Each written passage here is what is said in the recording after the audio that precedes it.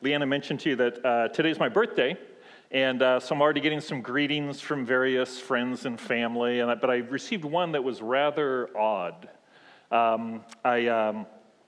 So far, and I think I may be the only one in the room, I've managed to avoid getting COVID, but I have not avoided catching the COVID-15. So I've been weighing myself each morning. I've got one of those fancy scales that connects up to Wi-Fi and goes to my app so I can track my weight over time and all of that. And so I got on there today, and after I saw the weight, which was not a gift, it said, "Happy birthday," and these little fireworks went off on the little screen, which was very disconcerting, to be real honest with it. And then I remembered I had set this thing up with a profile and all of that, and I also remembered when I set up the profile, it gave me the option of automatically posting the results to social media. And I thought, what genius thought anyone would want that feature, right? It's like, here's my Wordle score. Oh, and I've gained 5 pounds. Just thought everyone should know. But I was actually really happy when John asked me to preach on this date, and I saw that it was going to be my birthday, because it really is a gift to be able to do this. And this church has really been a gift to me and my family. And I know I say this every time I preach, but the passage today is one of my favorite stories in the entire Bible. It's got some wonderful themes in it. The main part of it is this group of men who have a friend who desperately needs Jesus, and they care for him and they love him, and they bring him to Jesus. And then there's a healing that goes on in the presence of Jesus, which is wonderful. There's this interesting tension between kind of the old way of doing things and the new way that Jesus is introducing. And it's got vandalism, too. So that's pretty cool. It's kind of got everything in the story at one time. But there's one aspect to the story that's always bugged me, and I've always just kind of glossed over it. I haven't really paid attention to it. And this time I really grappled with that. So we're going to see what we can learn from that part of the story that I really don't like. Before we get into the passage, let's pray. God, we are really grateful for this day. Thank you for this church. Thank you for everybody involved in the service, the worship team, the people that are running the sound and the video and the slides and the greeters and just everything that goes into this service and all the behind-the-scenes stuff, too, that the church staff does. We're grateful to be here today. We're grateful to be your people. And now we just ask that as we look into your truth, that your Spirit would guide this morning. And most importantly, that your truth would transform us into the people that you call us to be. In Jesus' name, amen. Our passage is found in the 2nd chapter of Mark. It's verses 1 through 12, and it says this. When he returned to Capernaum after some days, it was reported that he was at home. They're talking about Jesus. So many gathered around that there was no longer room for them, not even in front of the door, and he was speaking the word to them. Then some people came, bringing to him a paralyzed man, carried by 4 of them. And when they could not bring him to Jesus because of the crowd, they removed the roof above him. And after having dug through it, they let down the mat on which the paralytic lay. When Jesus saw their faith, he said to the paralytic, "Son, your sins are forgiven." Now some of the scribes were sitting there questioning in their hearts, "Why does this fellow speak in this way? It is blasphemy. Who can forgive sins but God alone?" At once Jesus perceived in his spirit that they were discussing these questions among themselves, and he said to them, "Why do you raise such questions in your hearts? Which is easier, to say to the paralytic, 'Your sins are forgiven,' or to say, 'Stand up, take up your mat, and walk'? But so that you may know that the Son of Man has authority on earth to forgive sins," he said to the paralytic, "I say to you, stand up, take your mat, and go to your home." And he stood up and immediately took the mat and went out before all of them, so that they were all amazed and glorifying God, saying, "We have never seen anything like this." I would love to know some more details about the backstory of this man. Because see, it was a common belief at this time that if you had some kind of a serious illness or a disability, it was a punishment from God. It was either a punishment against you or a punishment against your parents if it was something that you were born with. And those people tended to be kind of pariahs in the community. They would sit by the city gates and just beg because they couldn't work and they didn't have anybody to take care of them. So why did this man have such great friends that they were willing to help him out like this? And let's face it, these were great friends, right? These are the friends we want to have. These are the kind of friends that we should aspire to be. We don't know the answers to that, and it may sound odd also that they were able to so easily tear through the roof and be able to get the man down in front of Jesus. But the archaeologists tell us that the homes in Capernaum were built with these rock walls, and then they had wooden beams across, and they would put thatch between the beams, and then dirt and clay they would pack in there really tightly, and that would be the roof. And it was pretty sturdy, but not that difficult to undo. And then there were stairs on the outside to get up onto the roof, and they would use the roof as kind of a patio or a deck and sit out there in the cool of the evening. We may actually know the exact house where this event took place. Renee, if you can pull up the slide. This is a picture of Capernaum, the ruins of Capernaum, and you can see the rock walls in there of where the homes were. There was one home in particular that was of great interest. It was underneath in about the 5th century. They discovered as they started digging into the ruins here, they found a church from the 5th century that was kind of built in the shape of an octagon. And they thought that was kind of unusual for that area. So they dug underneath that and they found this home that was very unusual. The walls were all whitewashed, which was not common. They were able to discern that this house had been converted at some time into a meeting place. It wasn't being used as a home anymore. And scratched into the whitewash over 100 times were little comments, little things about Jesus, worship sayings. And a couple of sayings, they're not positive, but they're a couple of sayings that they think may have been linked to Peter. Now, in the passage, it says that they went to Jesus and he was at home. As far as we know, Jesus never owned his own home, but Peter and Andrew lived in Capernaum. So it's very likely that they were talking about Peter's house. Archaeologists think it could be, obviously we won't know for sure, but this location could actually be Peter's home, which would mean this was the actual location that this story took place. Now, that modern building that you see is actually built right over where that 5th century church used to be. It was built in 1990. It's called the Church of St. Peter. And it has a glass floor. So when you go into worship, you can look down right into the location. This story may have actually taken place. Imagine if we were listening to this story right now and it being able to look down. I know a group from our church is going to Israel this year. I don't know if Capernaum is on the itinerary, but that would be a pretty cool thing to be able to see. Anyway, back to our passage. I love history, so I had to throw that in. I always like to insert myself into these stories. So let's just say we're actually there at that location. We managed to get into the room. We're listening to Jesus teach, and throughout Scripture it talks about how Jesus taught differently, that he spoke with great authority. People were just mesmerized by this. So we're sitting there, we're so fortunate we got into the room, and we're just soaking this in, and then we hear these footsteps on the roof above us. Then it starts getting louder, and we hear this banging noise, and the dirt starts to filter down in front of us, right? And then the roof gets torn open. The Greek word in there for removing the roof is actually unroofed. They actually just took the roof off. Now sunlight is streaming down in here, and by now the whole thing is disrupted. And then they just we don't know exactly how they got him down there. I hope it was gently. But they put him down there, and you can just look up and see these dirt-streaked faces peering down into this hole, like, here he is, Jesus. Take care of him.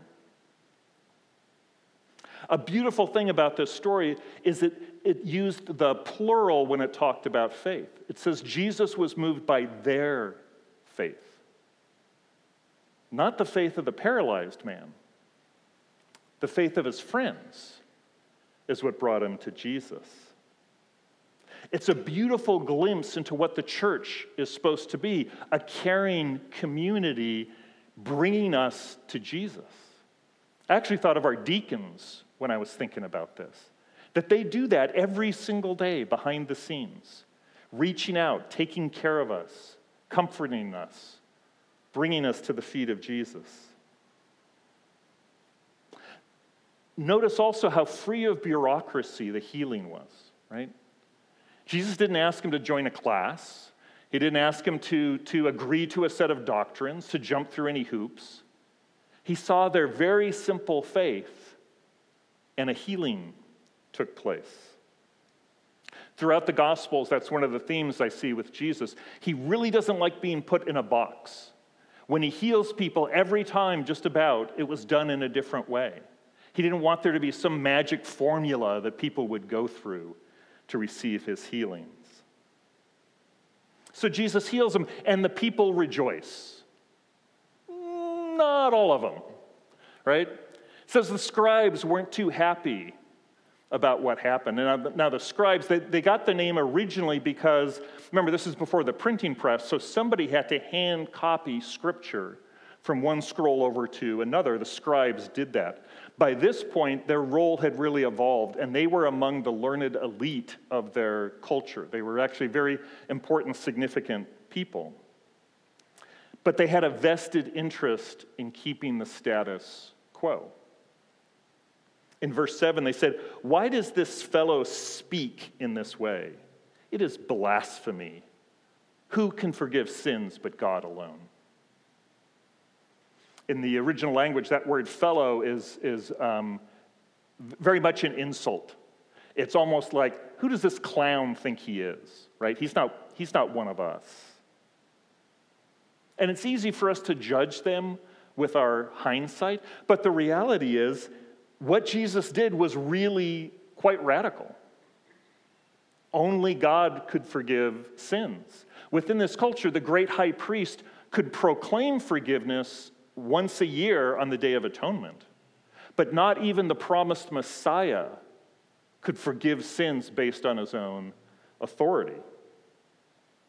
Jesus was making a radical claim, and it was not well received by the people in authority because they had a vested interest in seeing things going the way it was. Jesus has the authority to both forgive sin and to heal. So what does this story mean for us today? Now, obviously, one of the obvious things is this sense of community, that this is what we're called to be. This is what we're called to do for each other. But equally important for a healing to take place, you have to be willing to accept it, right? Because I want to be the guy carrying the mat. I don't want to be the guy on the mat, right? I don't want to feel weak. I don't want to feel vulnerable. I don't want to be perceived as being needy. But for healing to take place, you need both of those. And we need that in the church. We need to be that kind of a place where we can do that. But I told you there was something in this story that really bothered me, and it was Jesus' initial response to the paralytic appearing before him. What did he say? "Son, your sins are forgiven." Why did he say that? I can't help but wonder, did the paralyzed man say, "Great, did you notice I can't walk," right? That's why they brought him there, is so that he would walk again. And Jesus' initial response is, "Your sins are forgiven." It doesn't make sense. And it just seems to perpetuate the false idea that an illness is is a result of sin. But we know Jesus doesn't believe that. In another passage, where is it? I think it was John 9.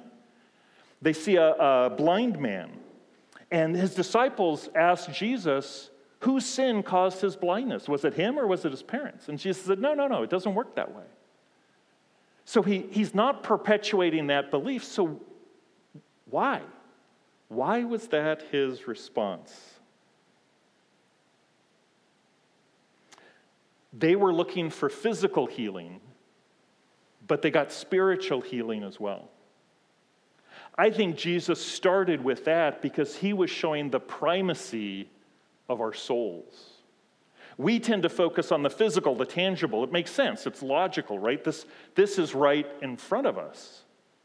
But in our essence of who we really are, we're a soul. And Jesus is just as concerned, probably more concerned about that as he is with these bodies.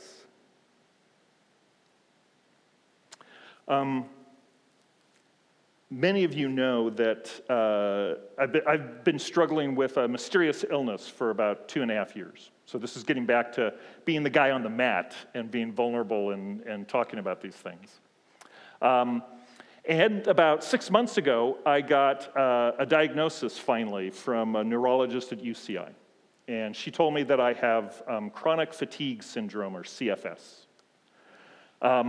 And it really hit me hard, which I wasn't expecting, because I was expecting this diagnosis. I'd been to a lot of doctors. Several specialists at UCI told me, in all likelihood, this is going to be what you're going to wind up with. But CFS has no cure. It doesn't even have a treatment. They don't know what causes it. Some people gradually get better. For a vast majority of people, it's permanent. Fortunately, I had a relatively light case of it. The people who have it really bad can't get out of bed for weeks at a time. So this hit me really hard, much more so than I expected, like I said. There was another doctor I was going to at that time for some other issues, and so I went, that were related, and so I told him about the diagnosis. He had some great advice for me, some of the best advice I've ever received. He said, I get why you want a diagnosis. It makes sense. Because you're not well, you want to identify what's broken, and you want to fix it. Totally makes sense. The problem with that, though, and the problem with this diagnosis is, if you identify with the diagnosis, you're going to think of yourself as a CFS patient. You're going to act like a CFS patient. Right? And he said, I'm not saying at all that it's just wishful thinking will make it go away, but it depends where your focus is. If your focus is, I just want to get healthy, recognizing that I'm not there yet, but my focus, how I identify, is going to be with a healthy person, and I'm in this temporary situation where I don't have it. But this is what I love that he said next. And I'm going to be with you every step of the way. I'm not going to give up. It was a great gift. And I think that's what Jesus is saying to us on a spiritual level. We can identify with our sin. We can identify with the places where we feel that we fall short of the calling that Jesus has placed onto our lives. But he comes in and says, you're forgiven. That's who you are. That's how I see you. You understandably, we see those things where we fall short and we feel bad about them and we want to do something about them. But Jesus says, I see you as a forgiven person. First and foremost. God sees us as his children, co-heirs with Christ. Perfection, works of art, those are the kinds of words we find in Scripture describing us.